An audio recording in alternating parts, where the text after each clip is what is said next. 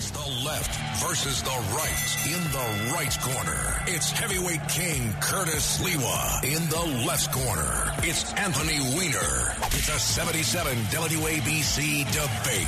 Heavyweight slugfest. On New York's news and talk station, 77 WABC.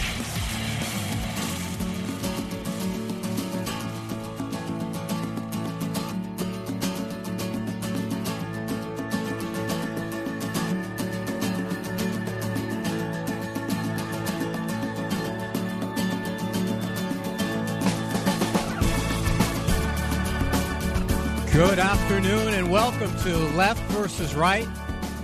I'm Anthony Weiner from the left and Curtis Sliwa, who will be coming in about an hour from the right. So great to have you along. Really big week for me. A couple of guests this week. They're letting me take off the training wheels a little bit. As you saw in the music coming in, Kevin texted me the other week, says, listen, do you want to choose some music for your show? And I feel like, okay, maybe they're going to have me around a little while. I'm not so sure. Really great week to be here. Really exciting show. We hope you'll stick around. A little bit gray outside. Good day to be listening to the radio while you're washing your car or dusting off the standings for the Major League Baseball. The undefeated New York Mets, the undefeated New York Yankees. What could possibly be better? It is really great to have you along. Despite that lead-in, I'm probably the only person in radio that has to rebut the promotional bumper describing me because, you know, I've complained about this before. If you listen carefully to that intro, Curtis Lee was the heavyweight champion, and I'm just Anthony Weiner. I'm nothing. And I think it's because, as I've explained before, maybe one version of me was the guy that liked to punch and fight. Now I kind of see my role here at WABC Talk Radio 77 as to be a little bit different. Someone who only gets to be on the radio once a week, and that's a good thing. And I can listen to the hot takes all during the week, listening to the takes of my fellow hosts here at ABC. And I can try to bring a little bit of left-leaning or moderate or progressive context to the conversations. I kind of see myself as being like the hysteria police a little bit, or asbestos for extremism. Or as the hipsters like to say, maybe I'm the Uber, but for context. And that's what I like to do. I like to have those types of conversations where we get in a little bit deeper. You've heard the last couple of weeks that I've had a little bit of a deeper dive into the causes of inflation. Last week, went into the rabbit hole of Hunter Biden and had a good conversation. Many callers called in and participated in that. And as I've said in the past, that I don't see the radio audience as the same as some people do. I don't believe we're a 50-50 country with two sides yelling at each other. I believe that while we do have 10% at either extreme, we have about 50% of the country that is partisan, but has a sense of, look, I'm open to new ideas, I'm open to information, and I'm willing to depart from the conventional wisdom of my side if I get a better or other information. And then the 30% is people who I think have checked out because they have just lost faith at the institutions of the day, whether it be media, political institutions, financial institutions, that they're not on the level, that the debate is not an honest debate. And hopefully some of those people will start to check in as well. And that's what I liked this conversation to be about. For those of you who want to participate, who want to take the role of Curtis for the first hour, or want to just get in the queue to have a conversation with me and some of our guests, I'm going to describe in a moment, 800-848-WABC, 800-848-9222. I'll get right to the thing that I've gotten the most text and emails about. Last week, I described that Jordan, at the exact time, my son Jordan, 10-year-old, at the exact time that I was on the air, was trying out for his travel hockey team, the first tryout he's ever had. He's only played since September. Many of you know that I have played for a long time. He made the team. So if you were only listening for that, that was a big news in the Weiner household. Let me tell you a little bit about our guests, though, that are going to be on today. I have to learn to interview. I'm good at talking, but John Katsimatidis and Chad Lopez and the gang here at WABC. So we got to learn to have conversations with people. And I said, you're doing a great job with the callers, but now we want to see how you do talking to some guests that come on. And we have some really great ones. First up today in a little bit is going to be Jason Chaffetz, former member of Congress, best-selling author. He's out now with a truly good book, They never let a crisis go to waste. The truth about disaster liberalism. Some of you know Jason from his time on Fox. Some of you know him from being in the United States Congress. And a few of you who are historians, whose memory goes back as far as 2016, remember that we were linked historically in the election of Donald Trump. And I don't know if we'll have a chance to talk. Well, we'll see. He'll be coming on. And a little bit later, someone who you probably know if you've been around New York politics for a while, John Faso, former member of the Assembly. He is the lawyer representing the GOP in this redistricting fight here in New York State, which is an interesting one.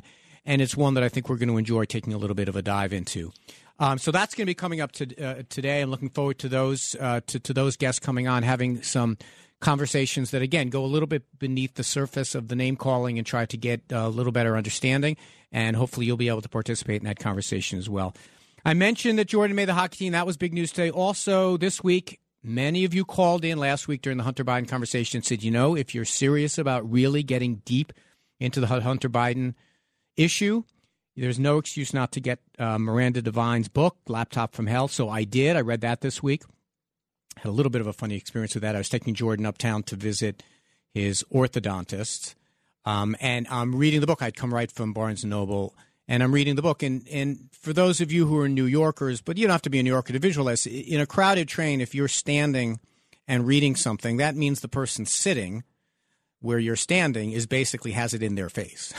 And so I'm reading Laptop from Hell, the Miranda Devine's book, and I encourage you all to get it. Some of it is good. Some of it, I think I debunked most of it in the last show. But I'm reading it, and the cover of it is this not very flattering, slightly menacing picture of Hunter Biden with a cigarette in his mouth. Probably, I think the photograph is probably from his laptop during his rather harrowing time in addiction, and it has Laptop from Hell. And so I'm reading this, and this older African American woman makes eye contact with me over the top of the book, and she says to me, "Honey, you look terrible in that picture." And I didn't quite understand until that moment that Laptop from Hell, she thought it was a biography of me. So, of course, then I took the cover of the jacket off of the book. But I read that book this week. I encourage you all to do the same. And if you're interested in revisiting the last week's episode where I did a little deeper dive into the Hunter Biden and we had a conversation about it, and I did what I could to stipulate to the things that I agreed with and debunk the things that I thought were unsubstantiated. You can always get the podcast version of this and every other show on the Red Apple Podcast Network. You can subscribe. I guess the best way to search for the show is just to put in the left versus the right, because if you put in just Anthony Weiner in your search box, you're going to be digging through, unfortunately, hundreds of podcasts from other people. But we encourage you to do that. And by the way, that's true of all of our programming here at WABC, that if you can't tune in at 2 o'clock on a Saturday afternoon because you've got something else going on, you can always subscribe to the podcast. And I encourage you to do that. But let's go ahead and get right to our first guest. Jason Chaffetz, speaking of podcasts, Jason Chaffetz has an excellent podcast of his own. I think it's called Jason in the House. I'm not 100% sure. He's also a contributor to Fox. Before that, from 2009 to 2017, he was a member of the United States House of Representatives and quickly climbed the House to become the chair of the Government Oversight Committee, where he really became a known quantity. He and I became friends and close early on in his career. I generally don't encourage people to Google my name in any form, but if you want to do something interesting, Google Jason Chaffetz, Anthony Weiner, and GOAT. He and I got to know each other when we found some things that we both agreed should be cut out of the federal budget, and we worked on trying to do that. He is a very interesting person, someone I'm pleased to call my friend. Welcome, Jason Chaffetz from the great state of Utah. How are you, Jason? Hey, thanks for having me on. I appreciate it. It's always good to chat with you. And we had a good time. We were both on the House Judiciary Committee, and I think you and I both wanted to find some common ground. Come on, there's something we got to agree on. And there's some things in the federal budget, like that GOAT heir, that just did not need $10 million a year in subsidy since World War II. That was ridiculous. So yeah, I think it's going to be hard for listeners to get to even figure out how members of Congress were dealing with GOAT. But not to wear people out with it, but we, the taxpayers, Democrats and Republicans alike, citizens of Utah and citizens of Brooklyn and Queens alike, were paying subsidies to mohair growers because back in the day, do I just have this? You tell me if I have this right, Jason. Back in the day, military used to make their uniforms out of wool and were concerned that they'd run out, so they subsidized the mohair industry, and we haven't made them out of wool since the 1940s or something like that. Is that basically the shorthand of that issue? That's right. And so we bring it up and say, hey, we got a Democrat, we got a Republican. We want to offer this striking amendment to take it out of the budget. But sure enough, a Republican, I'm shameful to say, out of Texas, Mike Conway, who went on to become the chairman of the House Agriculture Committee, he stood up and said, oh, no, we need to keep there. People really rely on this. It's that kind of garbage that people they get so frustrated.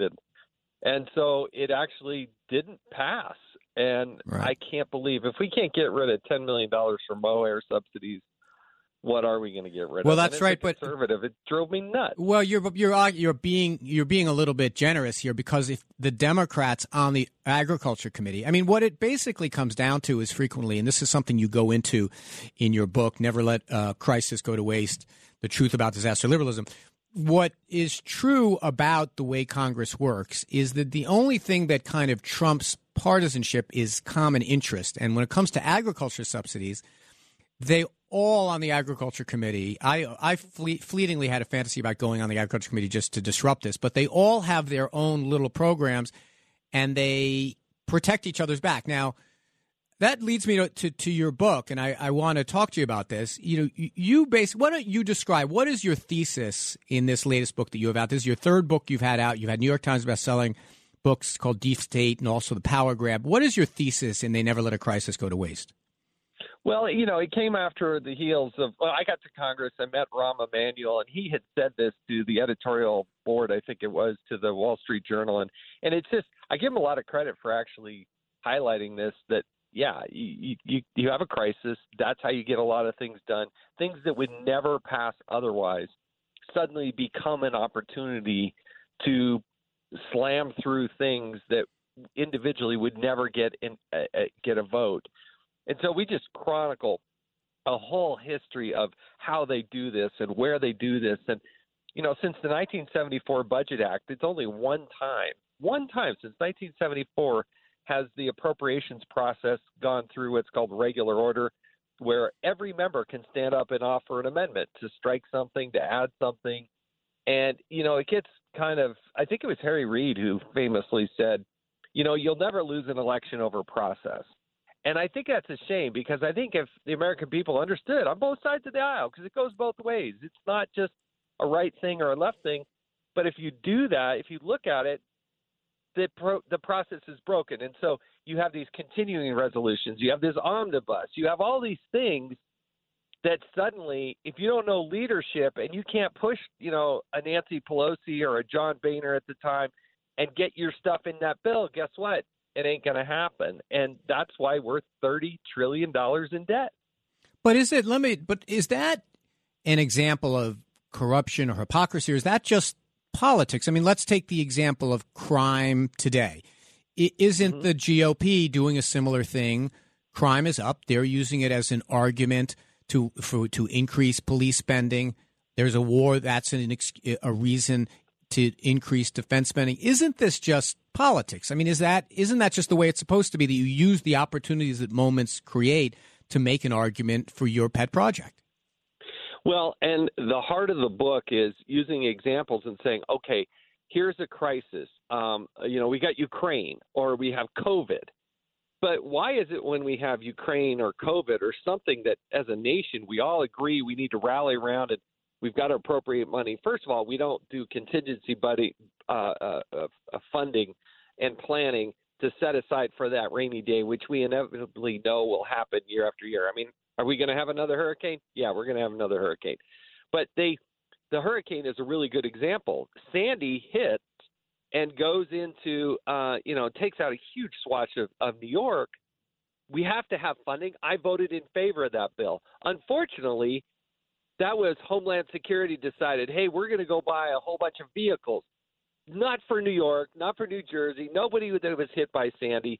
And you just go after the list and you see the billions of dollars that was in that Sandy appropriation, the Sandy relief appropriation, had absolutely nothing to do with Sandy. And you can say, hey, that's just good politics, but it's not. It's disingenuous to throw up one vote and say yes or no. And if people would fund the things we need for schools, for other things, but they throw all this other garbage in it. That's what I think is just wrong. Well, we're talking to Jason Chaffetz, former member of Congress, now author of Never Let a Crisis Go to Waste. We have to go to a break shortly. Hopefully, Jason, you can stick around. But let me ask you, Sure. One of the examples that you made is one that's very near and dear to the heart of New York residents, and that's the state and local tax exemption. Right. And tell me how that fits into your argument and in your book. You devote some time to it, and it's very interesting. Well, I disagree with your thesis. Tell me what your thought is. Well, the state and local taxes, why should the good people of Utah have to supplement what is going on in a high-tax state like New York? We happen to have a lot lower taxes, a lot less expense. We shouldn't have to do that. So because you have exorbitant taxes, you shouldn't get a credit to take that off of your federal taxes. That doesn't make any sense. So the cap at $10,000, personally, I think it should be down near zero. But this cap, I just fundamentally disagree with. Well, listen, we're going to head to a break, but before we do, I'm going to read you a statistic from Jason's book here. It's about the salt. The salt is the state and local tax deduction. Many people in this listening audience wind up taking that deduction. 86% of the benefit of salt deductions go to the richest 5% of taxpayers.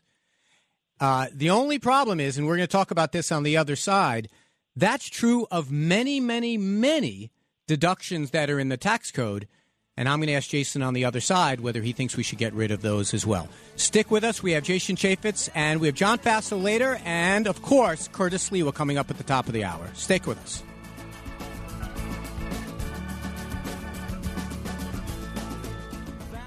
It's the left versus the right. In the right corner, it's heavyweight king Curtis Sliwa. In the left corner, it's Anthony Weiner. It's a 77 WABC debate. Heavyweight slugfest. On New York's news and talk station, 77 WABC.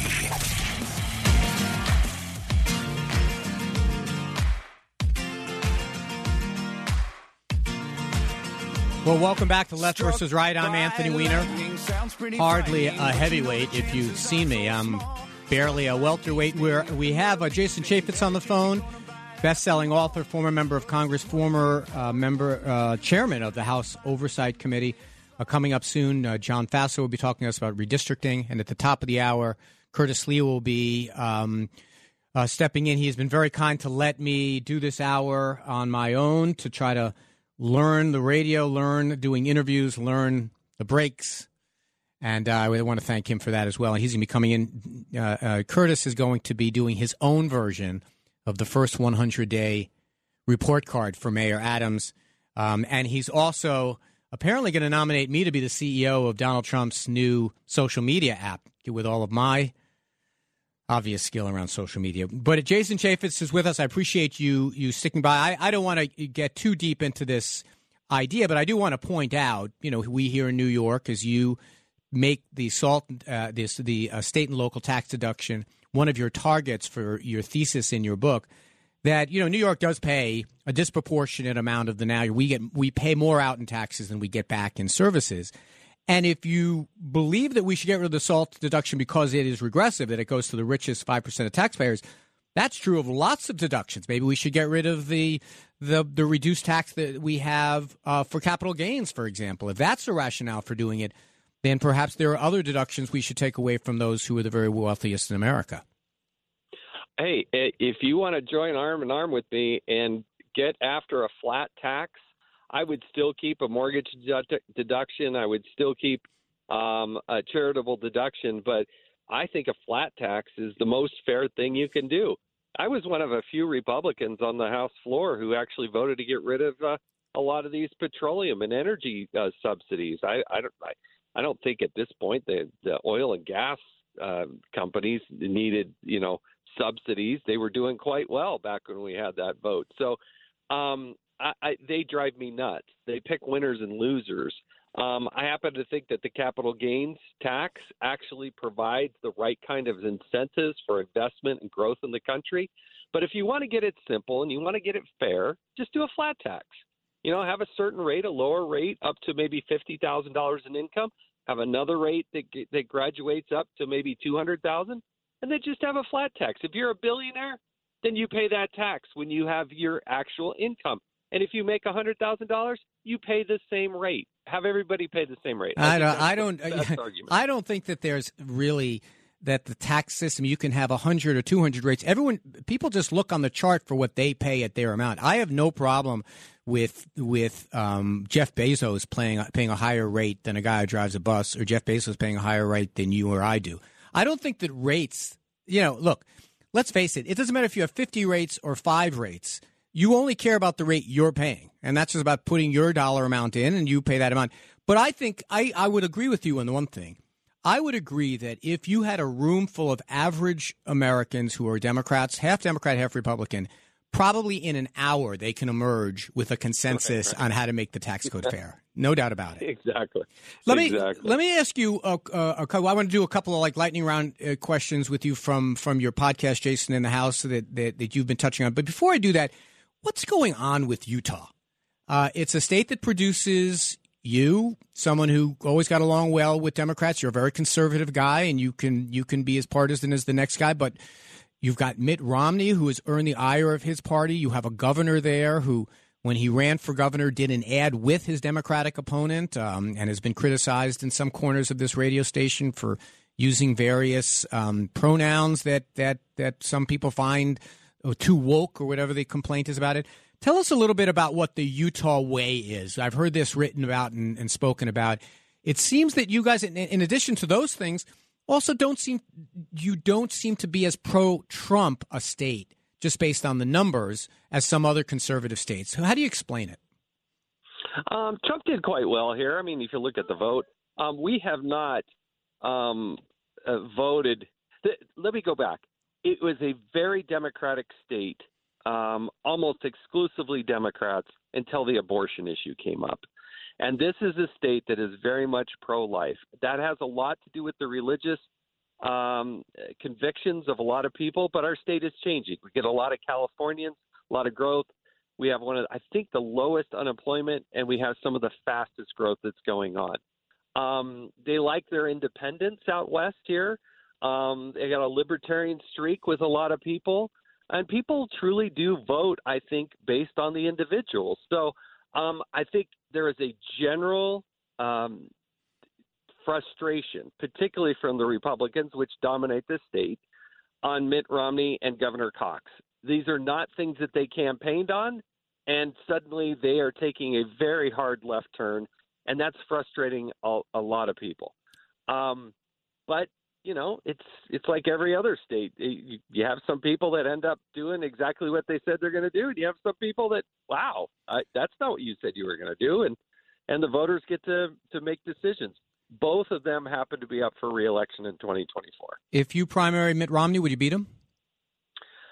I'm not going to project like that. I have said I am a definite maybe and perhaps running, but right now, honestly, I love my relationship with Fox News.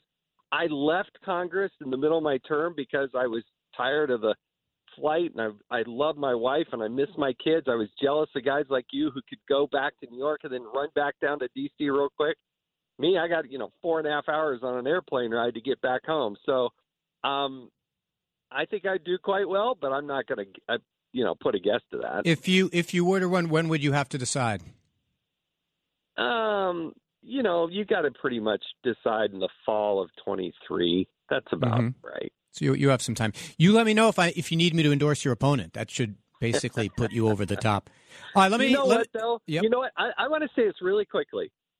I touted the fact that I could work with Democrats and find common ground and get things done. I worked on criminal justice reform. I worked with you on getting rid of waste, fraud, and abuse. And there are things that I think play really well here. And I never shied away with the idea that, hey, I'm just a purist.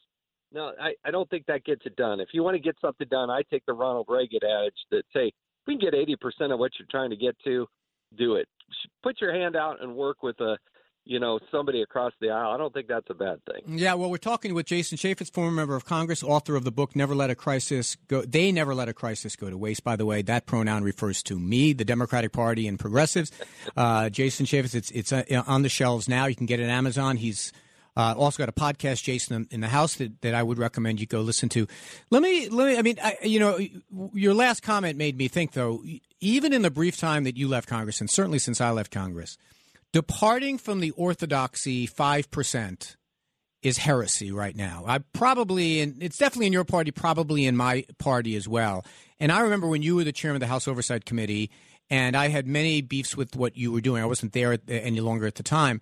But there were very often times that even members of your own party and even the White House were saying, hey, you should be investigating this, you should be investigating that.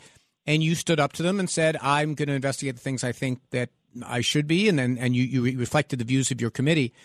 Nowadays, I think it would be harder. I think if you were to tomorrow retake the gavel of the House Oversight Committee, I think you would find it tough to function because there's almost 100% necessity for fealty to a conventional Republican line, isn't there? I think it would be tough. I think the frustration, particularly, was highlighted with Donald Trump and beyond. It continues today.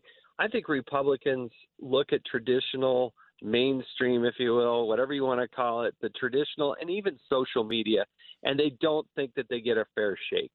That those outlets are in the bag with the Democrats, and they shut people down like the New York Post and others that have stories that are legitimate stories, and Twitter shuts them down. And so they feel like they're constantly on the defensive that side, and that they can't trust anybody because they just don't get the same type of coverage and aggressive media that comes towards Republicans and conservatives. What is the number one cable news outlet by viewership in America today?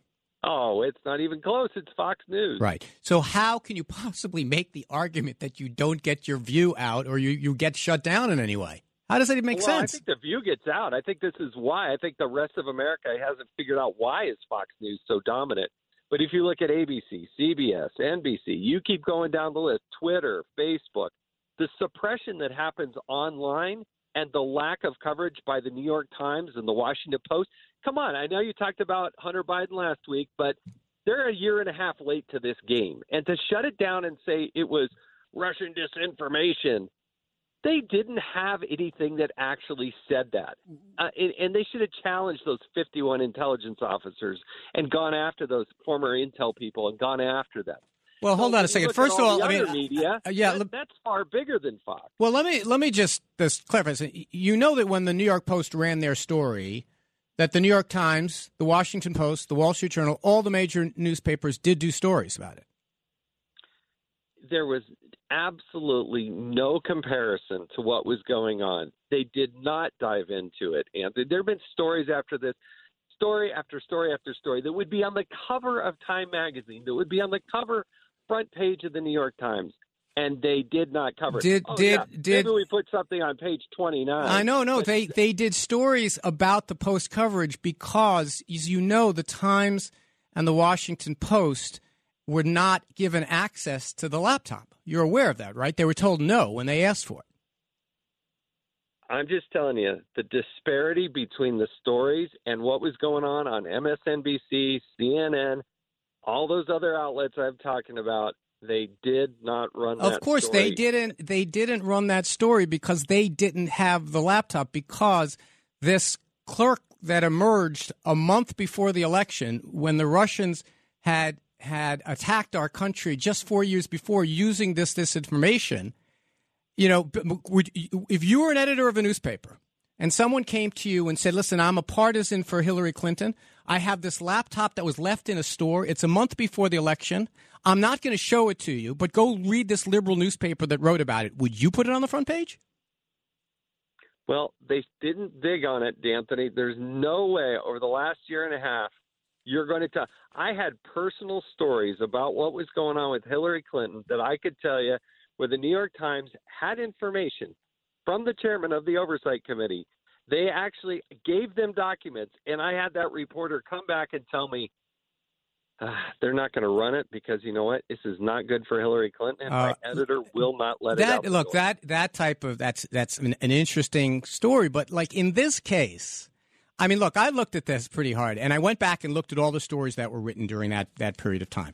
Within 3 days, the Washington Post wrote a story. Within 2 days, the New York Times wrote a story, and they all said the same thing, that this is what is being reported in the New York Post. We don't have access to these documents. And by the way, the Trump intelligence community was warning about this type of disinformation. And then the one kind of eyewitness to it all, this guy, Bobulinski, he takes his material, goes to two conservative places. He goes to Fox News and he goes to the Wall Street Journal. Both of them write stories saying we've looked at the text messages and they don't connect. They don't connect. Any and all takers. That's not true. That's not true. He went to Tucker Carlson, and when NBC called up and said, "Can we see your text messages?" Have you ever seen them? I've seen a lot of stuff. I have not seen everything that's in those documents. But Bobulinski, nobody before the election, did a press conference with anybody who wanted to show up. He didn't show what he had. All he said is, "I've got this stuff." Hey, listen, this has been a good conversation. You know, one thing we have to do, you and me, at some point, and maybe we should do it on your show, or maybe you should come back. We have to tell the backstory of the ultimate thing that the history books are going to connect us with, not you being at home in my wedding reception, not me getting bitten by a goat, not you and me trying to take the funding from the Institute of Peace, but how my laptop turned into a press release that you put out that fundamentally changed the way the 2016 election go. You and I really were, I mean, I was in rehab at the time, but you and I really are going to be kind of footnotes to the 2016 election, and we might have changed the course of history. How does that make you feel? Yeah, we should probably talk about that. How about that for leaving it at the end? Listen, I really want to thank. I've been talking to Jason Chaffetz. I really do encourage you to go out and get the book. I am in the process of writing a rebuttal book at this time. Hopefully, I do half as well as Jason has done. Jason, I really do appreciate it. Congressman Jason Chaffetz, author of "Never Let a Crisis Go to Waste: The Truth About Disaster Liberalism." I really appreciate you sharing your views with us today. I hope we get a chance to do it again soon. Absolutely. Thanks, Anthony. Take care, buddy. Thanks.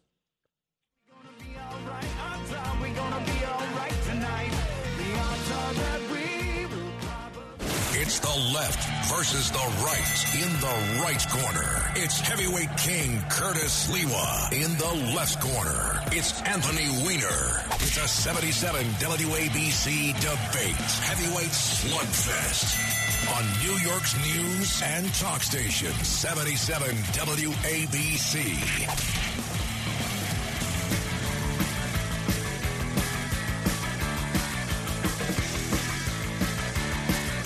Well, thank you so much for joining us. My name is Anthony Weiner. Curtis Sliwa is coming up at the top of the hour. He is loaded for bear because first 100 days of Eric Adams, there have been all the report cards out there, and Curtis is going to offer his report card on Eric Adams. And also he has an idea that I should be the new CEO of Donald Trump's social media company that is struggling a bit. If you'd like to get in on the conversation at 77 WABC Talk Radio, 800-848-WABC, 800-848-9222. Thank you so much for joining us today. Now on the line, we have a really interesting issue that is going on here in New York City and in New York State. The congressional redistricting goes on every 10 years, and probably no one in the entire state knows it better than our next guest. Joining us is John Faso. If you have been paying attention to New York politics or New York governance over the last, it's almost 20 years now, although he looks very youthful. John Faso served as a member of Congress for one term, but he was perhaps best known when he was the minority leader of the New York State Assembly. And he ran for controller in 2002, ran for governor in 2006, has been basically one of those civic leaders of our state for a couple of decades now. And it's my pleasure to have him join us because he is the person that is quarterbacking the Republican legal fight to throw out the district lines that have been created. Well, I'll let him explain it. John, thank you very much for joining us. Thank you, Anthony. Great to be with you and your listeners here on a rainy Saturday afternoon in upstate New York. I'm not sure if it's raining in New York City, but it's still feeling a little wintry up here. Well, it's from my understanding of weather up there, it's going to be wintry till mid-July. But I appreciate your checking in. This is good radio weather, as my friend Curtis tells me. So basically, Exactly. set the table for us. Every 10 years, we do the census. It's in the Constitution. One of the reasons they do it is they have to make sure we all have one person, one vote. And so they draw districts based on that census. A census was done. New York had its lines drawn. What's the problem, and what is the solution, do you think? So, and one other little factoid is that because our population is not kept up with the population changes in the country, New York is going to lose an additional congressional seat after 2022's election.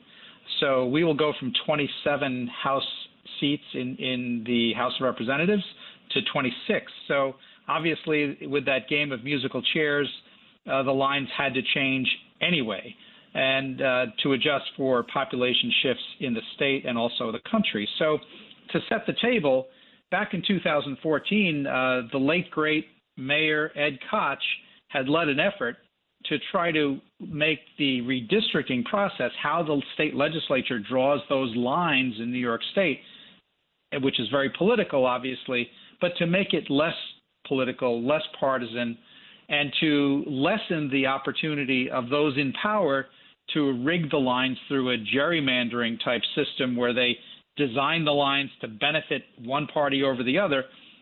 Ed Koch led an effort, and the people responded. The legislature adopted a constitutional amendment that was voted on and approved by about 57% of the people back in 2014. And that constitutional amendment did two things. One, it set up a independent commission to draw the lines, and a process for the legislature then to consider what that commission did. And the other thing it did is that it put an explicit provision in the Constitution that said the district lines cannot be drawn to reduce political competition, and they cannot be drawn to favor one party or one candidate over another party or candidate. So this is a very strong anti-gerrymandering provision. Most states don't have it, but New York voters put it in the Constitution back in 2014, and it was the late, great Ed Koch that was the leader of that effort to bring it forth. So the districts... So fast forward, right, go ahead, I'm sorry. So just fast forward, the legislature adopted districts on February 3rd. The independent commission sent one set of maps to the one set of proposals, two maps to the legislature in January. The legislature voted them down. It never then sent a second set of maps to the legislature.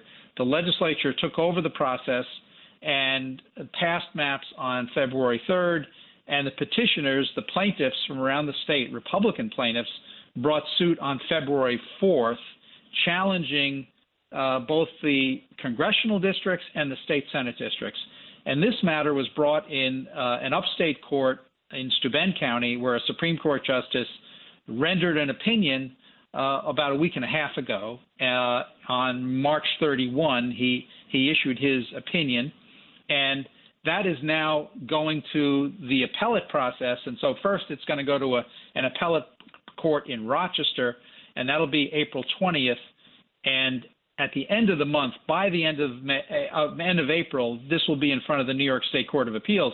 Now, the judge in Steuben County who considered this, he struck down the congressional districts, and he also struck down the congressional, Senate, and state assembly districts on procedural grounds, saying the legislature violated the process to pass redistricting.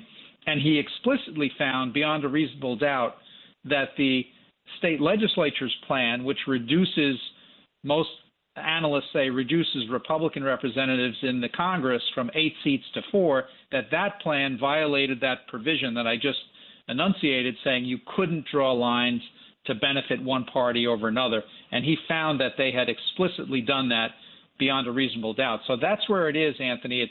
It's going to be in front of this appeals judge, the appeals panel in Rochester on April 20th. But let me just and putting it in partisan terms, there's a lot of talk about the legislature there. This in partisan terms, Democrats who now control the Senate and the Assembly, who drew these districts for their congressional colleagues drew these districts in a way that really, really heavily favor Democrats. That's the short version of this. And the court, to my understanding, has said, wait a minute, you've done so much of this partisan gerrymandering that you violated this constitutional provision that you spoke of. But just so I can be clear, it's a state constitutional provision. The Supreme Court of the United States, haven't they said that we don't have a right? There's not a right to have nonpartisan elections, right? To nonpartisan districts, right? The legislature is within their.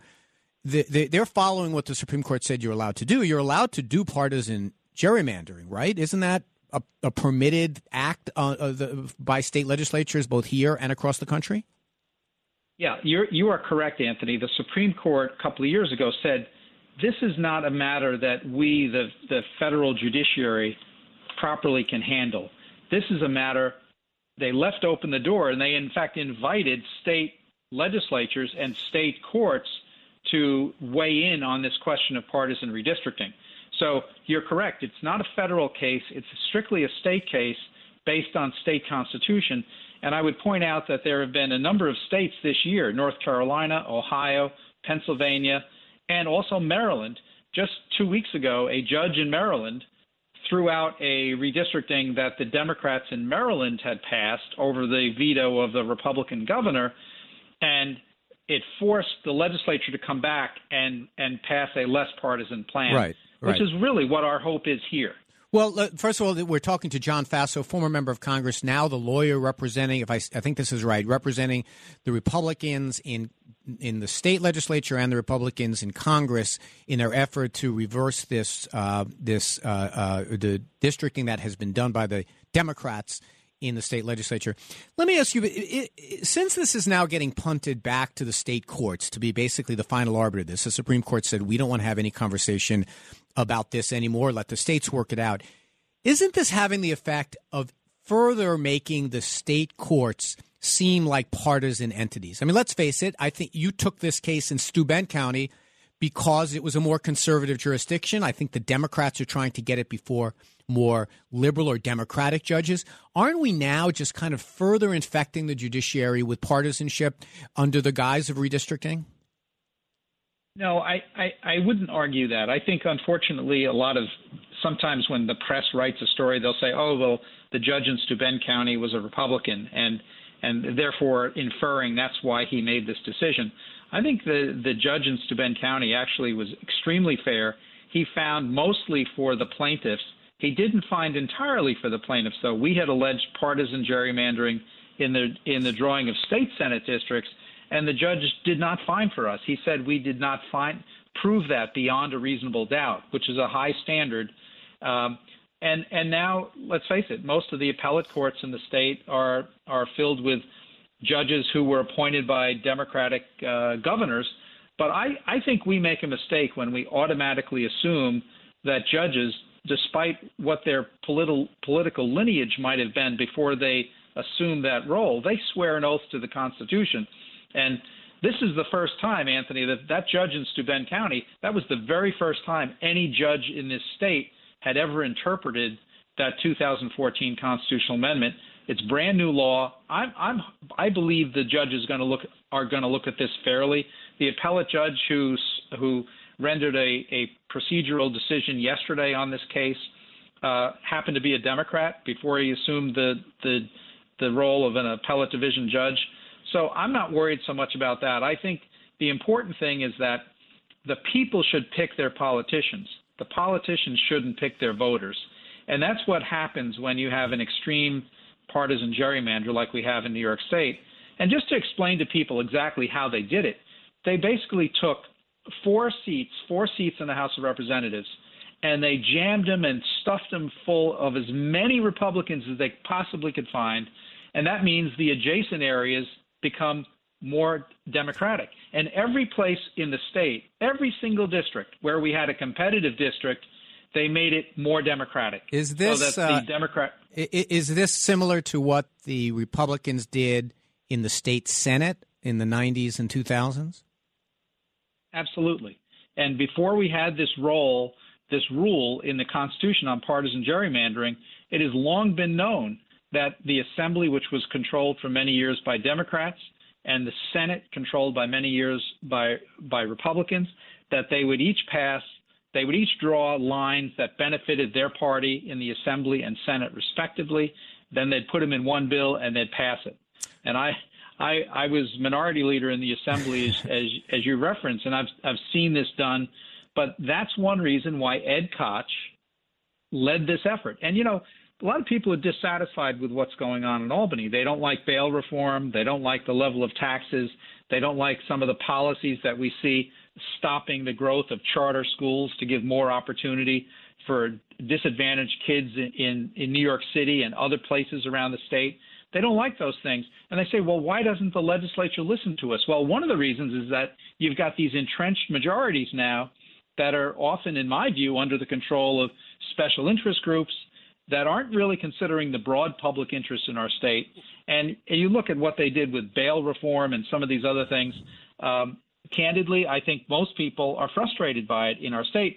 But one source of their frustration, even though most people may not realize it, is the way in which political districts get rigged in New York to reduce political competition. Well, and John, that's what we're trying to overturn. Well, we're wrapping up with John Fassler, and I'm going to let you get the last word. But let me just say, for years in the House of Representatives, the House of Representatives, Democrat, Republican, proportional representation did not reflect the country because Republicans had done a great job of redistricting around the country to maximize and, in fact, increase their representation beyond what the population was. And it seems to me that citizens have two maybe conflicting imperatives. One is to have fair representation and fair districts in the state, but also to have a fair representation in Congress. So New York does dovetail with that. Like if we can, if by doing this redistricting, as partisan as it might be, it gets us to balance in the federal legislature. So we finally have Republicans represented by the same percentage that they are in the population, Democrats likewise. Isn't that something worth doing? Well, Anthony, my mother taught me when I was growing up, two wrongs don't make a right. And if we have specific rules now in New York State that the voters adopted that said they don't want this to happen, and what some Democrats may do in Illinois or what some Republicans might do in Texas or another state doesn't affect the ability of New Yorkers to say how they want their government to be run and how they want the political process to operate. So New Yorkers said we wanted to clean up the system. They adopted this constitutional amendment. Unfortunately, my Democratic friends in Albany adopted a partisan gerrymander that I think violated our Constitution, and I'm hopeful that the courts will reflect that. Either the language in our Constitution means something or it doesn't. That's fair enough. John, listen, I appreciate you being with us. We've been joined by John Fassler. I'm so glad that you are still part of the conversation here in New York State. I disagree with you on stuff, but you've always been someone who practiced the craft of governance and politics with a lot of class and a lot of dignity, and I appreciate you joining us here on 77 WABC. Anthony, great to be with you, and I'm glad you've got this voice on WABC because your voice is important in this process as well. I appreciate it. When we come back, we will be joined by your friend and mine, Curtis Sliwa. We'll have a couple of final questions, and any callers who want to get in, the lines are filling up, 800-848-WABC, and we go out with a little Joe Jackson.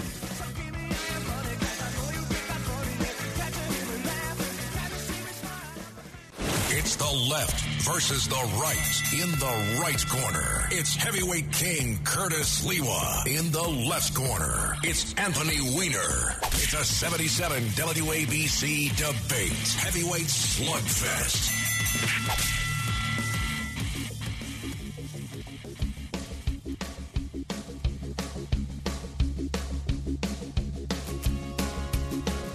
Well, welcome back. I'm Anthony Weiner from the left, Curtis Sliwa from the right, coming up at the top of the hour. Curtis will be doing his own 100-day report card on Eric Adams, and I'll be telling him where he's wrong. And we're also going to see what we can do to help Donald Trump with his Truth app, which seems to be having some troubles. As you know, if you have trouble with your social media, you definitely want to turn to Anthony Weiner. 800-848-WABC. 800-848-9222. The board has some calls on it. Let's take a couple of them. Let's go from Jim from Glen Cove about the laptop from hell. Sorry to keep you on hold so long, Jim. Thanks for sticking with us. Oh, hi, Anthony. Hey, Jim. Anyway, on tape, on film, on January 23rd, 2018, There was a Council of Foreign Relations discussion with Joe Biden. When he was the VP, he stated that he would hold up $1 billion in loan guarantee for the Ukraine unless the prosecutor who investigated Burisma, who Hunter Biden worked for, was fired. Quote, I'm leaving in 6 hours. If the prosecutor's not fired, you're not getting the money. Well, son of a bitch, he got fired. Right. And do you know what? The prosecutor, why they wanted him fired is because he was not doing enough to investigate companies like Burisma. If anything, Joe Biden, and by the way, he was joined by the UK, he was joined by other countries. It was the policy of our country. He said it right out loud. If you think that Hunter Biden was having some kind of undue influence over Joe Biden, and thank you very much for the call, Jim, then what Joe Biden was saying was you've got to do more to crack down on corruption, and Burisma was not doing enough. The guy that was in there, the prosecutor they were trying to get rid of, was a pro-Russian guy that was in the way. It was not helping Hunter Biden. If anything, it was bad for Hunter Biden. Next, we have Chris in the Catskills calling about redistricting. Thanks for holding on for you. Yeah, with New York State, the demographics, as soon as you get more north, central, and west of, say, Ulster County, Columbia County, those are your two pockets of more Democratic enrollment. All the other counties are more Republican enrollment unless you have medium to large cities or college town cities like Ithaca or Binghamton. So it's very hard to, gerrymander or correctly pronunciate gerrymander these districts without taking that into account, That's exactly right. It's the obvious, Funny, I know John Fatso. Last time I saw him was almost 3 years ago, the end of May. I had the center cut in a ribbon cutting at the town farmers market. I had been an elected official trying to get back in, and it was the year he lost. I'm a Democrat. I didn't realize, but people didn't want to stand around him at the time. And then I came back. I was talking to him about health care, about the hospital problems. The hospital in Hudson, New York, and the one in Kingston, New York don't have good ratings and reputations, and there's funding issues with Medicaid reimbursements. And a voter had come up to him and started really yelling at him. And she said, I know you give him health care. We were having a substantive conversation. But, he broke that down, quite well. Obviously, he was one of the two attorneys that handled the case. Yeah, well, thank you, Chris. Look, you're exactly right. At a certain point, the rubber hits the road. The people are where the people are, and their partisanship is what their partisanship is. A lot of this is a downstate phenomenon because you can do things like connect Staten Island to Park Slope and make a Republican district into a Democratic one. But when we come back, Curtis Sliwa will be telling me where I'm wrong, and I'll be telling him where he's wrong. But frankly, we might be agreeing because today, the Yankees and Mets are both undefeated.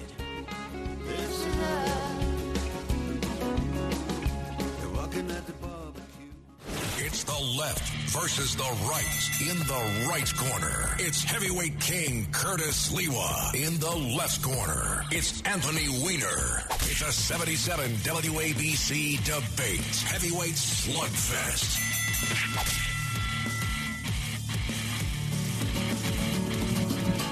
Excellent job, Anthony. I didn't get a chance to hear the whole hour.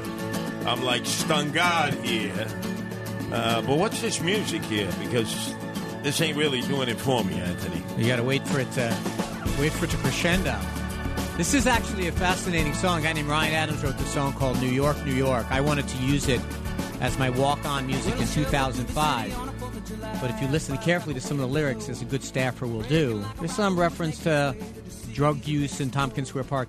But the interesting thing about this song, he made the video for this song on September 7, 2001. And it prominently features the World Trade Towers.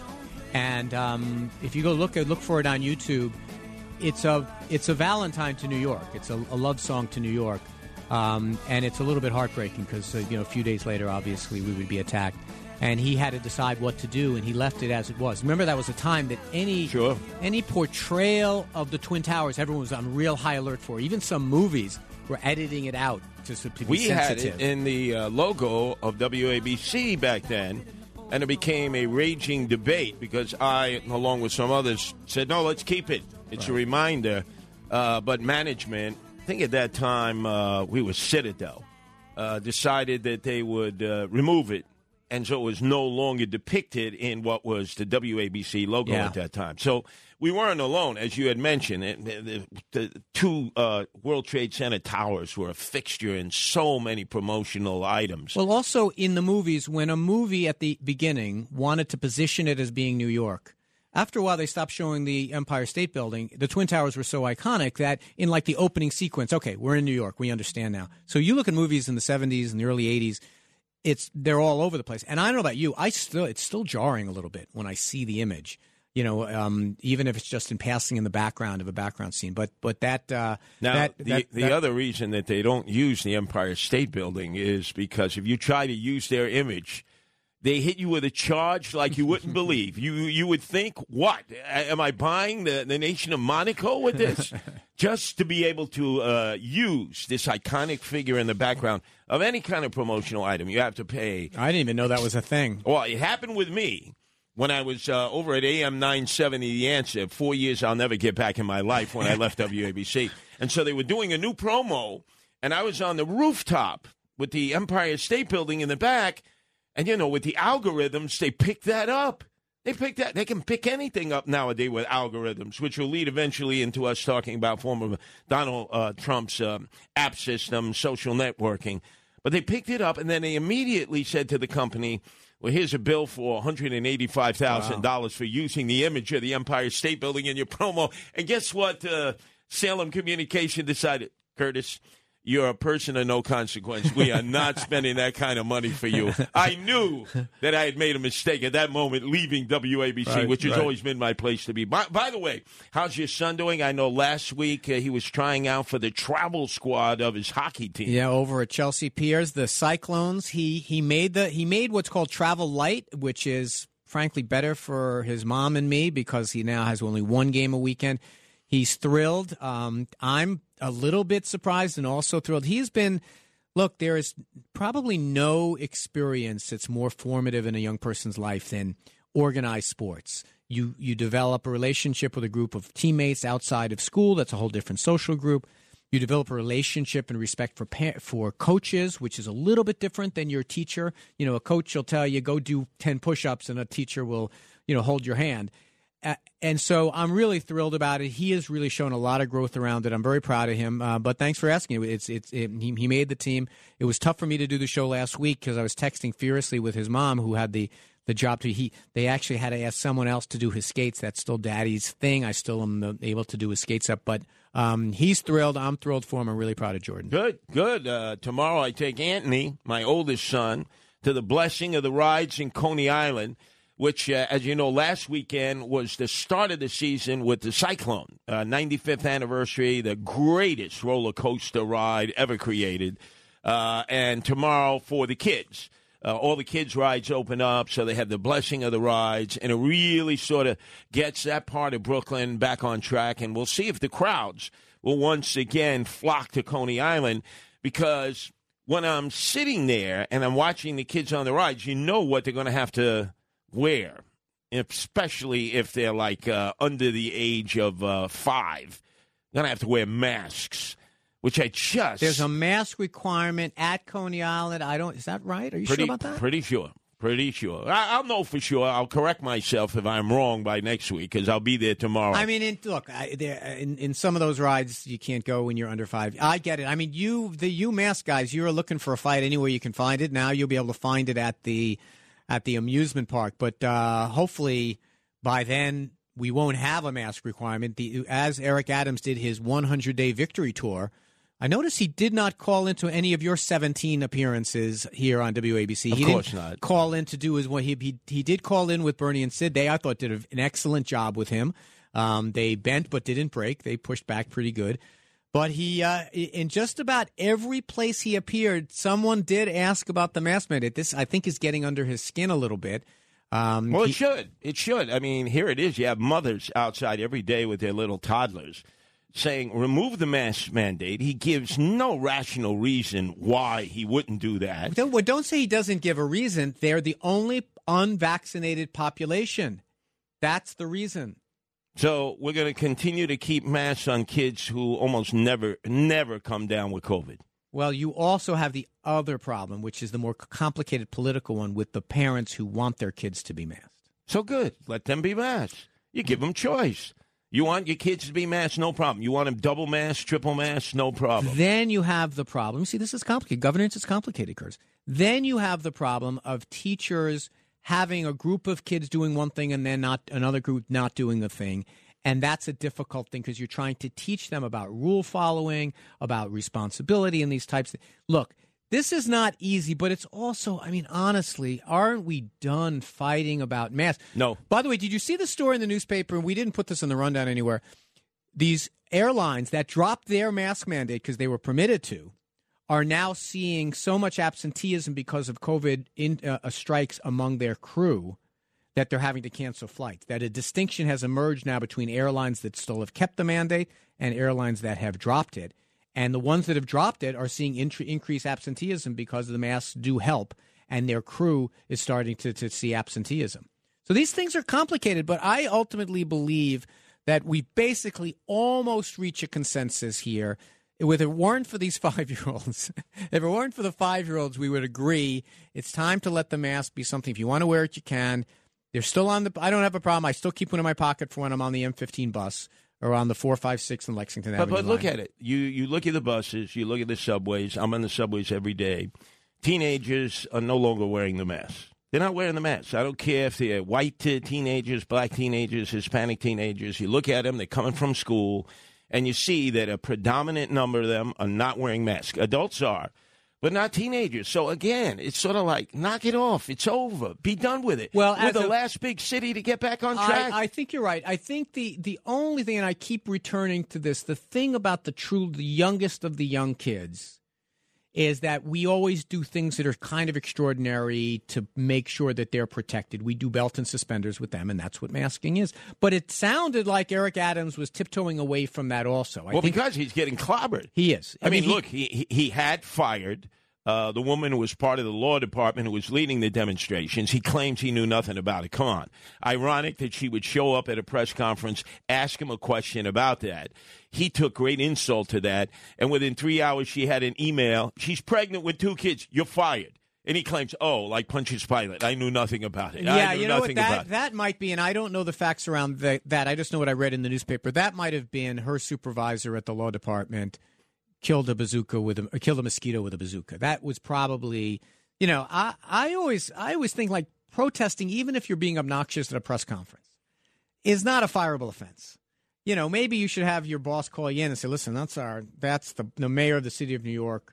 Don't do it or do it in a different way. But I think firing people for stuff. And by the way, I think demanding people to be fired is far too often a tool of that people use. A secretary of agriculture does something stupid. I demand that he be fired. All right, let's take it easy here. I think firing someone should be that's the nuclear especially option. Anthony. Look at this. A mother pregnant on maternity leave with 2 other children. Good. She shows up at a press conference. Now, she was let in. The press conference took place indoors. It's not like, you show up and you're on the periphery. And she asked the question at the very end, respectfully. He answered the question, meaning the mayor, Eric Adams, but you can see he took issue with it. He took umbrage with it. And then 2 hours later, 3 hours later, an email, you're fired. It was a press event. We don't know the backstory. We don't know if she characterized herself in some way that was dishonest to get into the room. But I'll tell you, there's a funny thing. Huma went to a play that premiered this week. I want to say Paradise Alley. Yeah. Paradise. And she was getting heckled because Mayor, she didn't understand why. She says, what are you yelling at me for? Apparently, Eric Adams also worked the red carpet. Well, not just Eric Adams. Who else was there? This was Joe Crowley. Yeah. Crooked Joe Crowley from Queens, who had invested in this. Let's take it easy. But what does that have to do with the protesters? The protesters were there for Eric Adams, right? We agreed on that. Not just Eric Adams. You know who also attended? Who? Bill de Blasio and Charlene. Oh, they got booed because people were screaming, where's the money from Thrive? Where's the money from Thrive? So Huma was going through a gauntlet. On one end, you had Eric Adams getting hammered because of the mask mandates. And then you had de Blasio and Charlene getting hammered because demonstrators were there saying, where's the money from Thrive, the $1.25 billion? Right. Absent knowing those two people were there, I had no idea what to tell her. She's like, what are they yelling at me for? And I'm like, I have no idea. No, it had nothing to do with that. Right. It was, she had the holy duality of Adams and de Blasio. That got it. The protest magnets. Well, and in fact, I was so happy to see. Notice, this is like a split card. You had the one woman who serves up beer and dirty water hot dogs at, I'll always call it Shea Stadium, Citi Field, who was told that you can't work because you didn't get vaccinated, even though she had put in for a religious exemption. All of a sudden, the Mets determined that she could come back to work through the private company that they outsourced this to.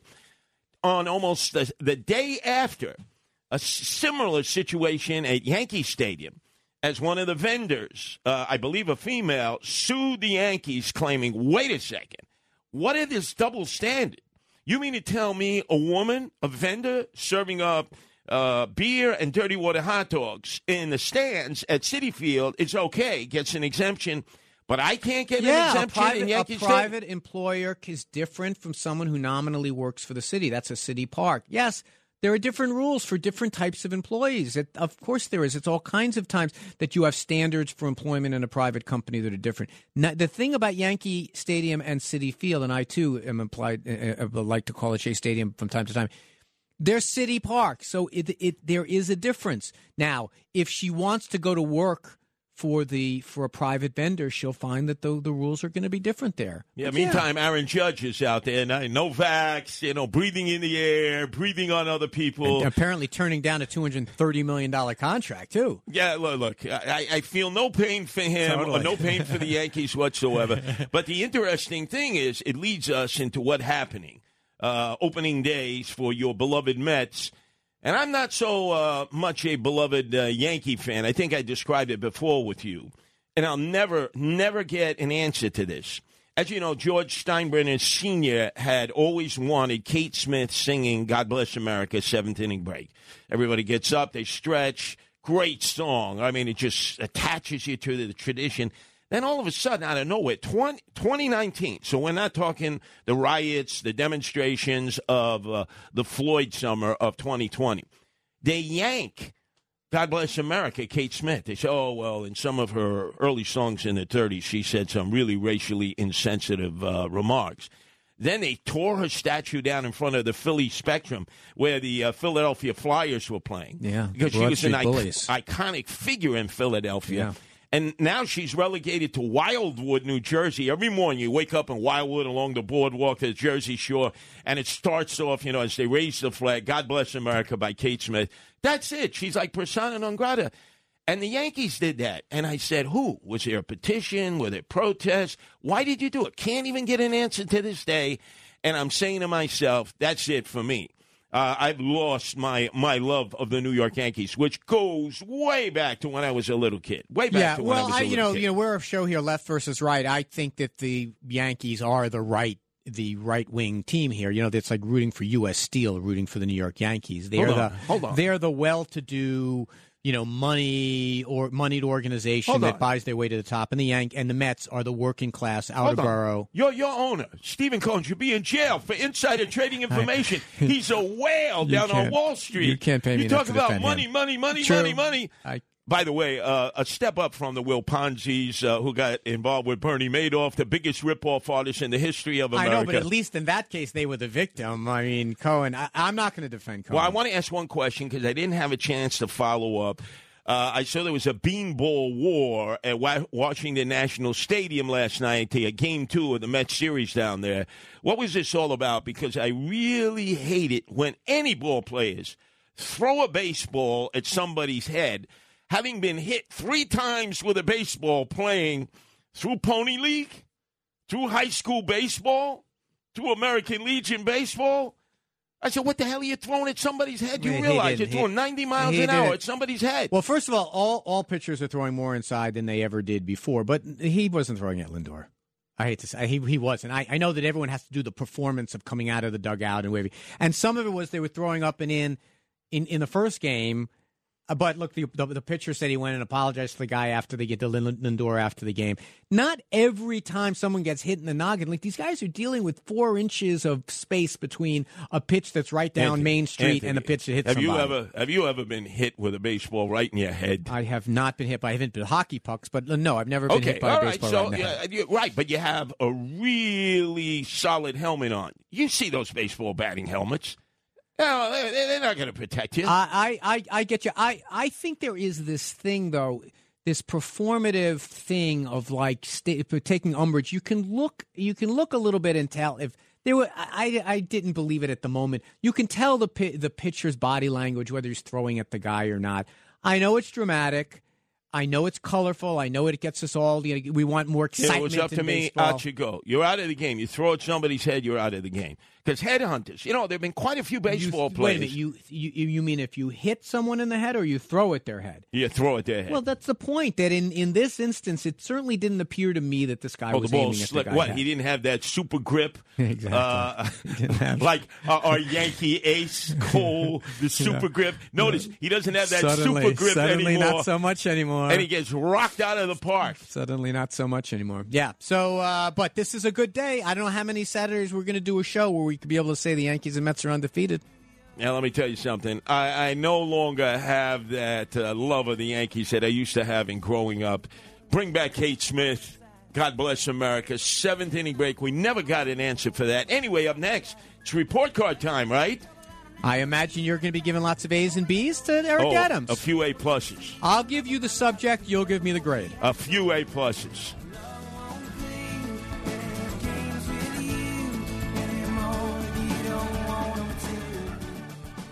It's the left versus the right in the right corner. It's heavyweight king Curtis Sliwa in the left corner. It's Anthony Weiner. It's a 77 WABC debate. Heavyweight slugfest. Anthony Weiner, I forgot one thing in talking about baseball. Is that our owner-operator, John Katzimatidis and Margot Katzimatidis, our parent company, Red Apple Media, are also the owners of the Staten Island Ferry Hawks, which will begin their season soon at what used to be called the old Staten Island Yankee Stadium. I've been there a few times. They just signed a female player. And let me tell you something. Following the stats of Kelsey Whitmore, coming out of San Diego, grew up playing in California year-round. I think this woman can compete on the diamond with any guy. She is incredible. She goes to the opposite field, great fielder. She can multitask. She can hit the ball a mile and a half. I have a feeling that Kelsey Whitmore is going to climb up the ladder. This is an independent league, but I think once they see her playing against guys in Staten Island, they are going to be amazed at what a great ball player she is. Well, you'll also, look, I think it's like the equivalent of split season single A. You can go and see a Ferry Hawk game, and you can look at the 18 folks on the field. I was going to say guys, but now there would be one. And you can pretty much know you're going to see someone who will be in the show at some point. Like, that's been the record of our local minor league teams. But that is exciting. It's going to get a lot of attention. I have been petitioning, John, that we should all do remote shows out at the stadium just to because there's nothing like minor league baseball. It's a fun experience, and it's going to be great. The Staten Island Ferry Hawks, hopefully a lot of folks turn out, and hopefully they have some success. Well, the great thing about it is you have a view of the harbor in the background. And it's a piece of cake to get there from Brooklyn. I'm from Manhattan. It's right on the other side of the ferry. It's a real fun day, and there's a lot of fun places to have lunch right there by the ferry landing. So hopefully people come out and watch. Look, I've followed baseball my whole life. I've seen this woman in action, Kelsey Whitmore. She's the equal of any man at that level in this independent league. She is going to shock and surprise some people and might well end up becoming the first woman that is ever added to a major league roster. Not just for the newness of it, but because she can actually compete. Yeah, she's got 5 tools. This is not a stunt. She's a real player. Real player. But meantime, It's time for us to give a report card. All right, so here we go. So I've got the 4 categories, the 4 subject areas on this report card, and I want you to give Eric Adams 100 days. 100 days is the traditional time. He's doing the victory tour. He's given himself victory tour. I was going to say he's given himself A's and A-minuses on everything. Well, sure, he gave Bill de Blasio a B+. Well, so don't here you we remember go. in my last debate, he gave That's Bill right. de Blasio a B+. Well, I remember. So now it's a chance for you to do some grading. Here are the 4 subject areas. Sure, okay. And you're going to tell me A through F. You can give them an incomplete if you feel like it, but we're trying to figure out where he stands. And here are the 4 categories, the 4 subject areas. One is crime, obviously. He said it was his number 1 priority. I think most of our callers would agree. This is something that you, I think, agreed in the first debate was the number 1 priority. 2, attitude/departure from de Blasio. That's the second area. Third is COVID, his COVID response. Put anything in that you want, whether it's a mask or returning from the downturn. And the 4th is his appointees, the people that he's put in the 100 days. Now just about every office in government is filled, basically. And there are now, it's not other people's people, it's his people's people. And so go ahead. You start wherever you want. Why don't we start? You missed a few topics there. You think there are more? That would up his grade with me. I mean, nightlife. Well, I kind of put wardrobe. Attitude/BDB. That's where I travel.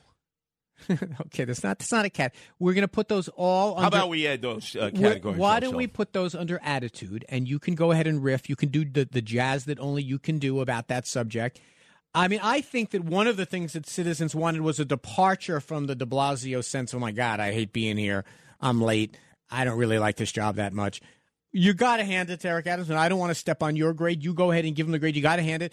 That's a different attitude under Eric Adams. It's a whole different attitude, way to do but it. It's like if you're in a race car and you're spinning your wheels at the start of a drag race. He spins his wheels a lot. There's a lot of motion there, but I don't see much action. But in terms of being more visible than Bill de Blasio was, who was in his bunker and always doing those COVID updates, I would say, thank God we're not getting those COVID updates each and every day. So I would give him a B- in terms of his visibility. He's all over the place. It's just he's spinning his wheels. You're very close. He gets an A for this. He gets an A for this because he's out there being a New York personality. He's out there. He's going to nightclubs. He's going to theater openings. He's showing up at homeless shelters in the middle of the night. He seems to be everywhere. You might not like his policies, but you got to hand it to him. He is leaning into the job in a very Ed Kochian kind of way. That whatever policy things you might have, he is no Bill de Blasio. I got to say, whenever I would watch de Blasio, maybe you disagree with this, I'm like, this guy, it's like getting a root canal. Like, this guy does not seem to be enthusiastic about the job. I think Eric Adams is. So, enthusiasm, you give him a grade of A for enthusiasm. I do. Even though the thing that he said he would deal with right out of the box, I get stuff done, crime, is skyrocketing all over the place. All right, let's hear his grade for crime. D. Absolute D. He hasn't delivered. The bottom line is, look at the analytics. There are more crimes being committed now. There are more shootings. There's more violence in the streets and the subways and the parks and the schools than we had at any time during the 8 years of Bill de Blasio. Now, how do all of a sudden you say I should give myself an A? And by the way, who the hell ever lets somebody give themselves marks? When, in fact, the stats are out of control, and you got these teenagers getting shot all over the place. Well, but now crime is up everywhere. Crime is up in New York.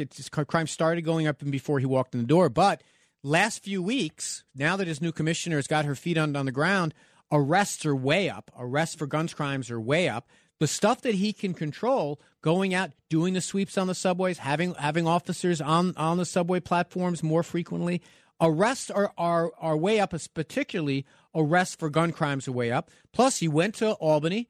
You said that he struck out. He said that he got the back of the hand. Instead, what he came back with was changes that were manifested in the state budget that are going to close the loophole for no cash bail. I think he gets a B for this. A B? Wow, you're like Eric Adams giving de Blasio a B+ for his 8 years in office. You really believe in social promotion, don't you? I believe I'm not grading on a curve. I think he's done a good job. He's in Albany today. with all the shootings that are going on all over the city, all these teenagers getting shot every which way. You think he would have left Yankee Stadium yesterday when the 16-year-old got shot with the other two kids instead of styling and profiling in the stands? You think he should have stayed here? You know what he's doing in Albany today? For the full day, he's learning about cannabis, reefer, marijuana.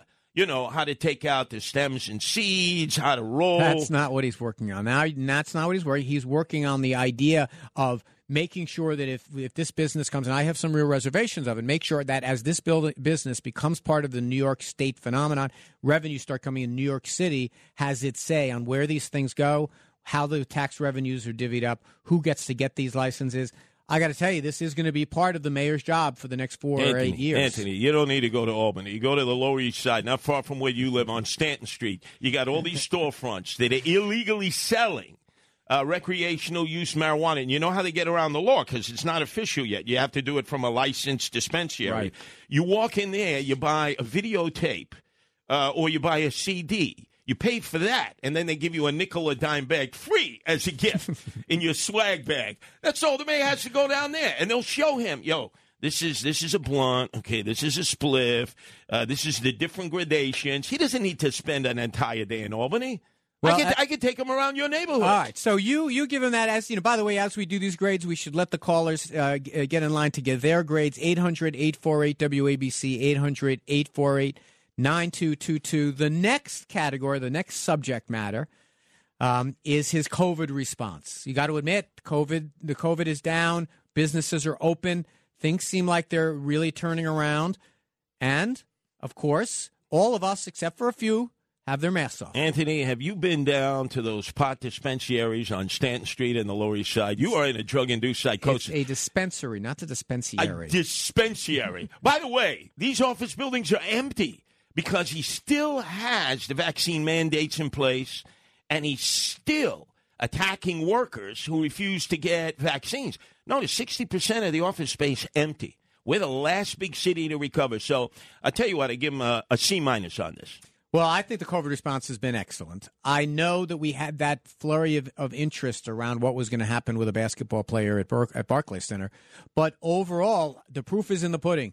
The amount of our hospital beds being filled up is at a record low level. The amount of infection spread is low, although there's still some reason to be concerned. Our schools are back open. Teachers are back teaching.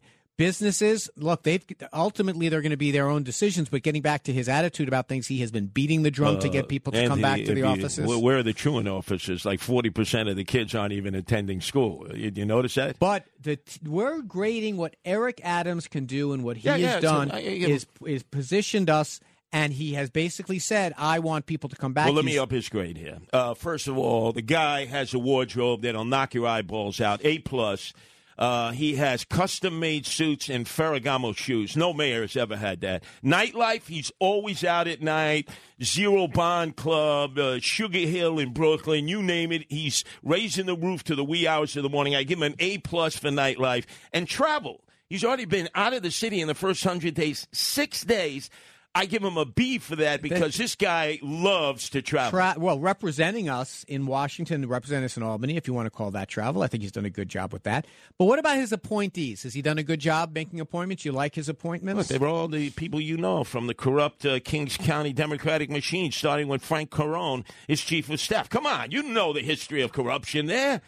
You used to battle them. You were the reformer, Anthony Weiner. Those are bygone times. Those are bygone times. All of a sudden, they cleaned up their act? The reputation. I am shocked that you think that there is corruption in the political organizations of New York. God, you used to be the guy screaming about the corruption there. That's not, first of all, this isn't there hasn't been corruption in these organizations in a long time. I know they've become, it's a cliche to say that political organizations are corrupt.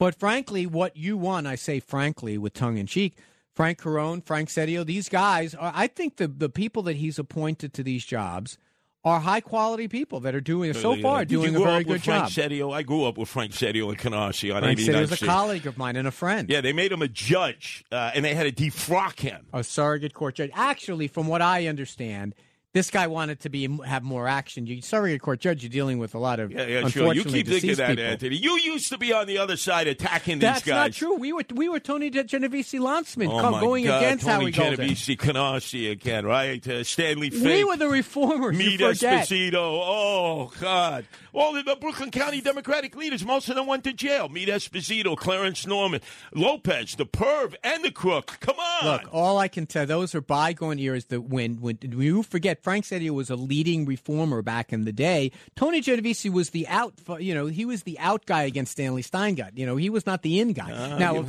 He was the out guy against Howie Golden. All right. Our numbers, 1-800-848-9222.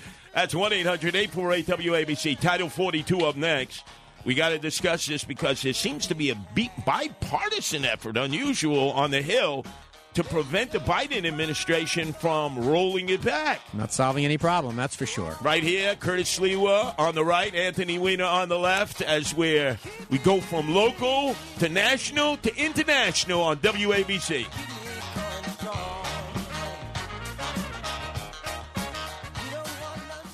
It's the left versus the right in the right corner. It's heavyweight king Curtis Sliwa in the left corner. It's Anthony Weiner. It's a 77 WABC debate. Heavyweight slugfest.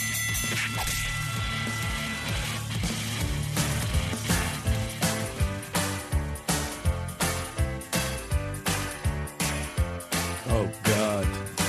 I'm getting depressed listening to this song. Is this your choice, Anthony? Young Cannibals, Rolling Gift. Oh, my God. What happened to Immigration Man? Crosby, Stills, Nash, and Young, huh? Oh, that's right. That wasn't on your playlist. The 1970s called. They want their playlist back. By the way, we got to go to the border. This is an interesting question because there's a queue in Tijuana coming into San Diego, Juarez into El Paso, and Nuevo Laredo into Laredo. Those are the three big entry points. And a lot of the Ukrainians, those that could get out, have flown to Mexico City, then worked their way up to the border. So they're queued up with all the other migrants who have come through to Mexico, and they are appealing for asylum. Should they get priority treatment over, let's say, those who are leaving El Salvador, Guatemala, or Honduras, or Mexico, Anthony? Well, first of all, I honor you for setting this up the right way. The people who are at our border at these stops are people who are coming in lawfully, legally. They frequently are conflated with people who are coming in here illegally, who are trying to avoid the line, who are trying to climb over a fence, who are trying to sneak in. All of these people are coming here to express the ultimate American ideal of we are a place that takes the huddled masses. We are the place that you can turn to. If you believe in the idea of us being a country that grants asylum to people who are being persecuted, then then it's the people at that line that you should say, okay, we have to figure out whether they're true asylees or not, but they're doing it right. These aren't illegals, as people have said. These are the people who are doing it legally. So they're in their queue. They're coming from all different countries, Haiti, Nigeria, Central America. The only way to know who should go first and who should go second is to, in some orderly way, process them. You get them in front of an administrative officer for immigration. If they need to be in front of a judge, get them sorting out the people who clearly don't or should not be there. Don't hold people in cages. If you believe that they're going to come back for their hearing, give them a hearing date and have them come back. But that's the point. Title 42, if you roll it back, would now release them into the United States. You would transport them to wherever it is they want to go. They'd be given one of these Obama cell phones. Remember, they used to be given out by the government. Or just told come back at a certain time. You know the percentage of people that apply for asylum that come back for their hearing? 96.5%. People come back. People want to follow the rules. You don't stand for days and weeks and months at a checkpoint if you were rule breakers. Well, let me give you an update. So you got the autocratic leader of El Salvador, the young guy who's into cryptocurrency and Bitcoin. He looks good.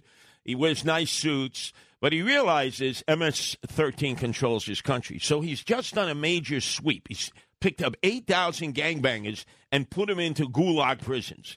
So if you happen to be a gangbanger in El Salvador, which has the biggest murder rate in the entire world and the more gangs per capita, don't you think you might want to flee to the United States and claim, asylum, and then once you're into the United States, disappear, sort of like just slip through the cracks? Right. So if you are coming to the United States and you say, I want asylum because I'm a gangbanger. No, you're not going to say that. No, but in order to, you see, what happened during the Trump years is that they created such a sense of chaos by not hiring hearing officers, by locking people up in cages, by not hiring administrative officers, by not hiring judges, that this sense of chaos put everyone all into one. So if we had a terrorist or an MS-13 guy in that big group, we would never be able to find them. What the Biden administration is saying is, listen, let's try to do this in a more orderly way. If we have a woman coming in here with a couple of kids who clearly is escaping persecution, then we can figure that out so long as we process them all. It's going to be human beings in front of them. People who try to figure out who's good and who's bad. Will they get it 100% of the time? No, but I'm pretty sure they'll be able to tell a gangbanger from a mother with a couple of kids. You really think so? This is traditionally they have. Traditionally they have. So, I mean, look, part of the problem with our immigration policy right now is what is it doing? It's keeping people in the country, not out. We have 13.5 million people who are here undocumented, okay? They're working. Not 100% of them, but most of them are working.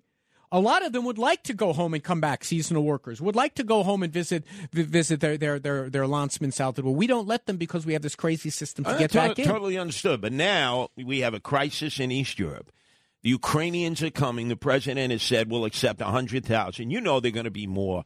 Everybody wants to come to America. Why wouldn't they want to come to America? So you're going to have Ukrainians on their own, without being flown over by the government, raise whatever resource they can.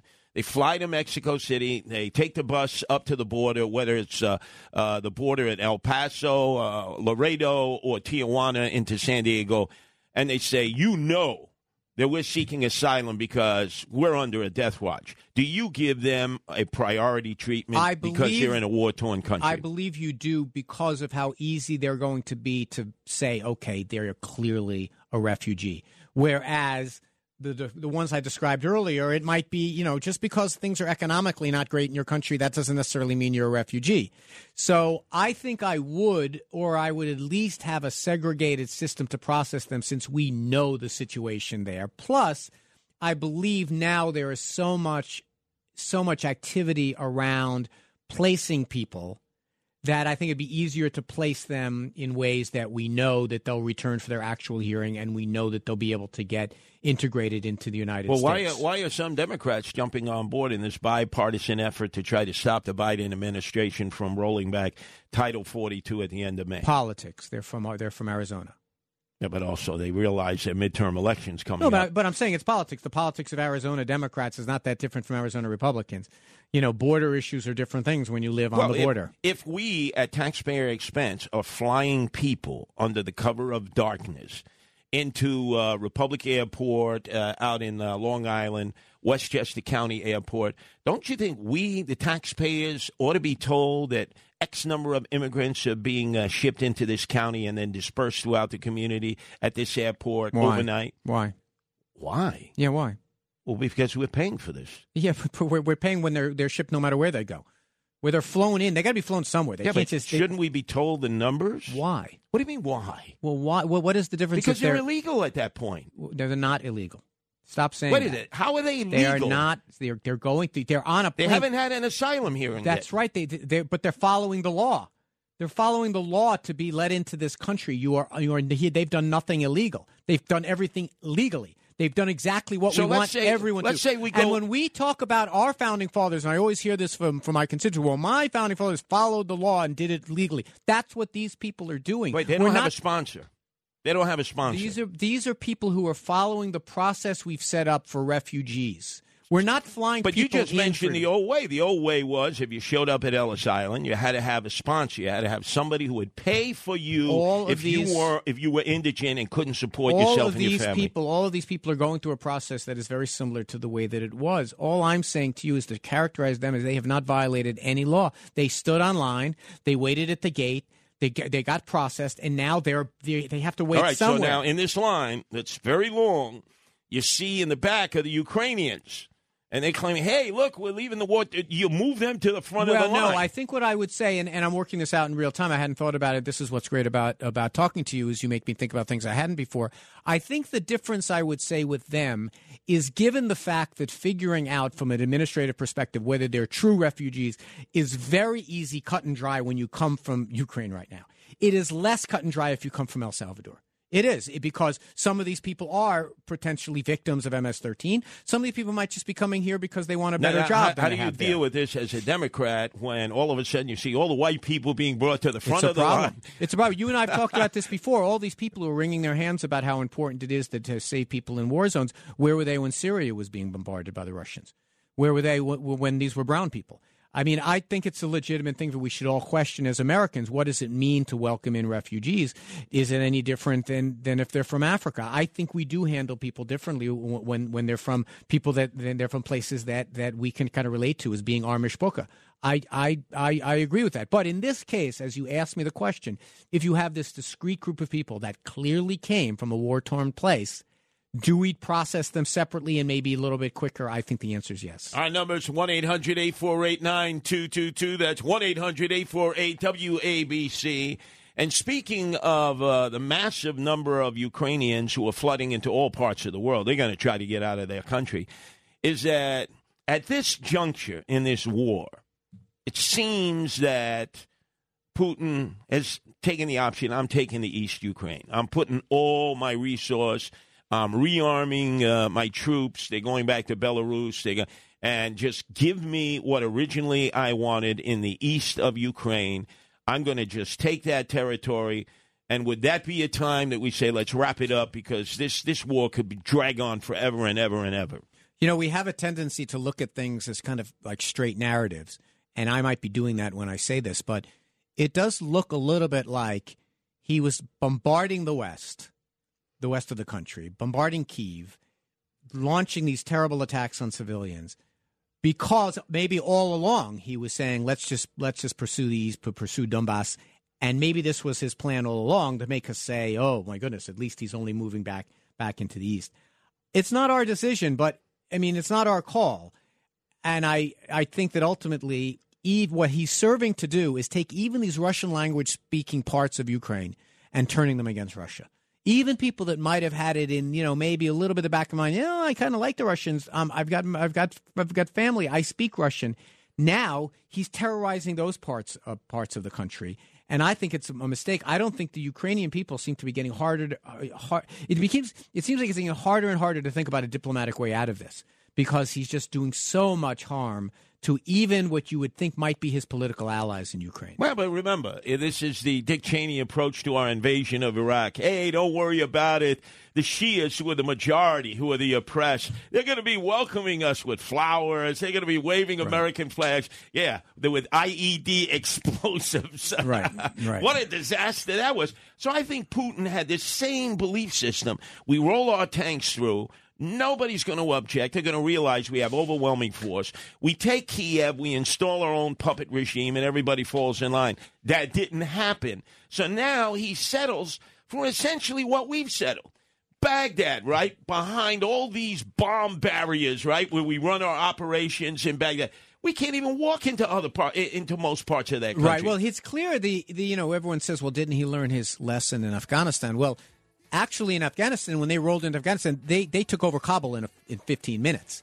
I think that's what he was remembering is how easy it was to take over nominally the government of Afghanistan. He clearly misunderstood that in Kyiv. But I don't know about you. I'm having a harder and harder time visualizing a way out of this beyond somehow Ukraine winning. Got to be a way out of this because I don't think the Ukrainians can beat the Russians and drive them out of the eastern portion of the Ukraine. They're embedded there. It doesn't seem like they can, but they've held on and shown much more gumption than a lot of people suspected, including our intelligence agents, and clearly more than Putin did. And you don't want us to go to war against the Russians, do you? No. Thank God. 1-800-848-9222. It's Anthony Weiner on the left. Yours truly, Curtis Sliwa, here on the right.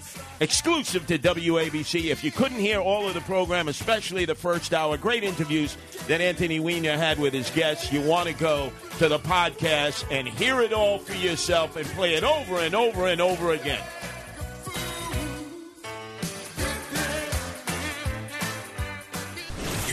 left versus the right. In the right corner, it's heavyweight king Curtis Sliwa. In the left corner, it's Anthony Weiner. It's a 77 WABC debate. Heavyweight slugfest.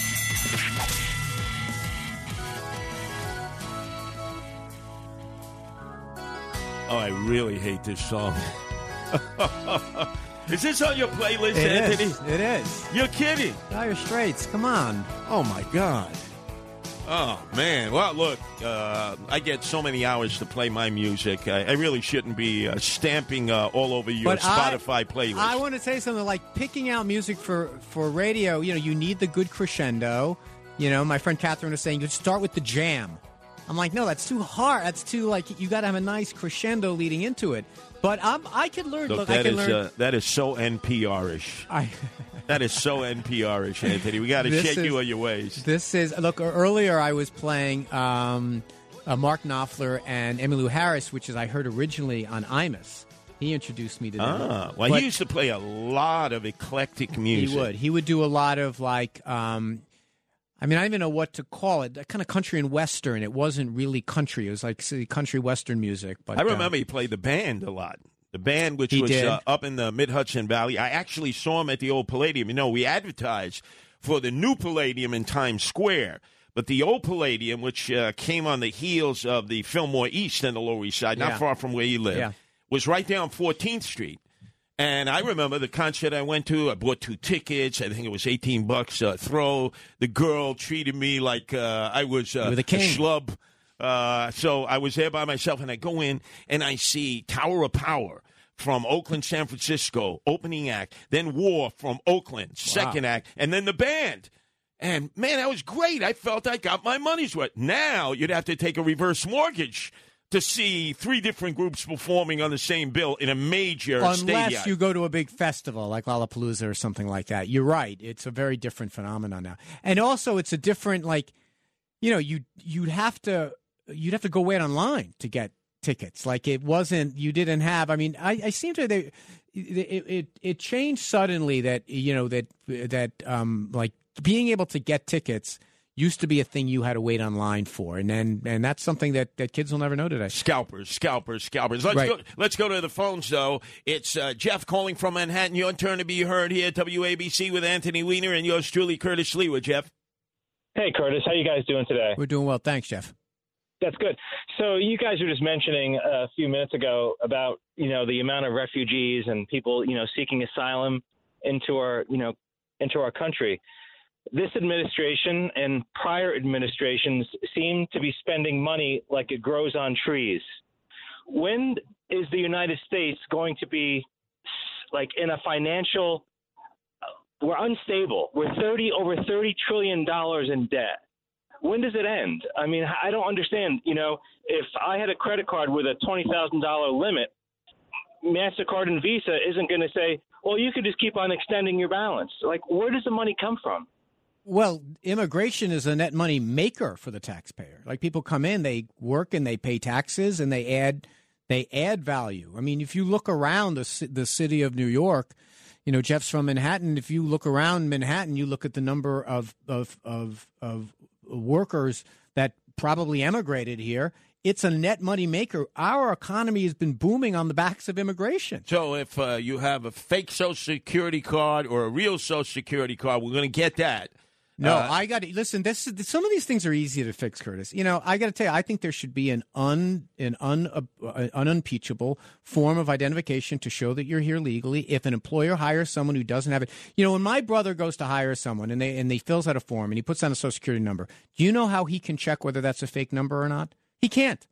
It's impossible. And by the way, we collect billions of dollars every year from people paying into Social Security on fake numbers. Well, because it's not that hard. They haven't cleaned the rolls up. No, it's not. It's a function of that no one has a desire to because they're paying taxes. No, I understand. You know what I'm saying? I understand both Republicans and Democrats for different reasons want to look the other way. But, let's face it. There's schools, and maybe not so much in New York City because property taxes don't support the school systems, but within our listening area, property taxes are skyrocketing because these kids have to get a public school education, and it's breaking the bank. I know, but the economics of immigration are undeniably in the positive side, as opposed to what Jeff implies, which is that it's costing us a lot of money. Well, you know what? It's on the positive side. Migration. So many people leaving New York and New Jersey and Connecticut and heading down to Florida and Georgia and North Carolina. But listen, on a serious tip, if we were to try to resolve the immigration crisis, you and I, over the course of a 2-hour show, we can do it in 20 minutes, 90% of the problem. The problem is it's the extremes on both sides. On the left, they want to let everybody in. And on the right, they say anyone who comes in is amnesty. Somewhere in the middle are solutions to this stuff. Maybe next week, at same time, same place, 2 to 4 Saturdays. It's your place to be. WABC. We'll get into that.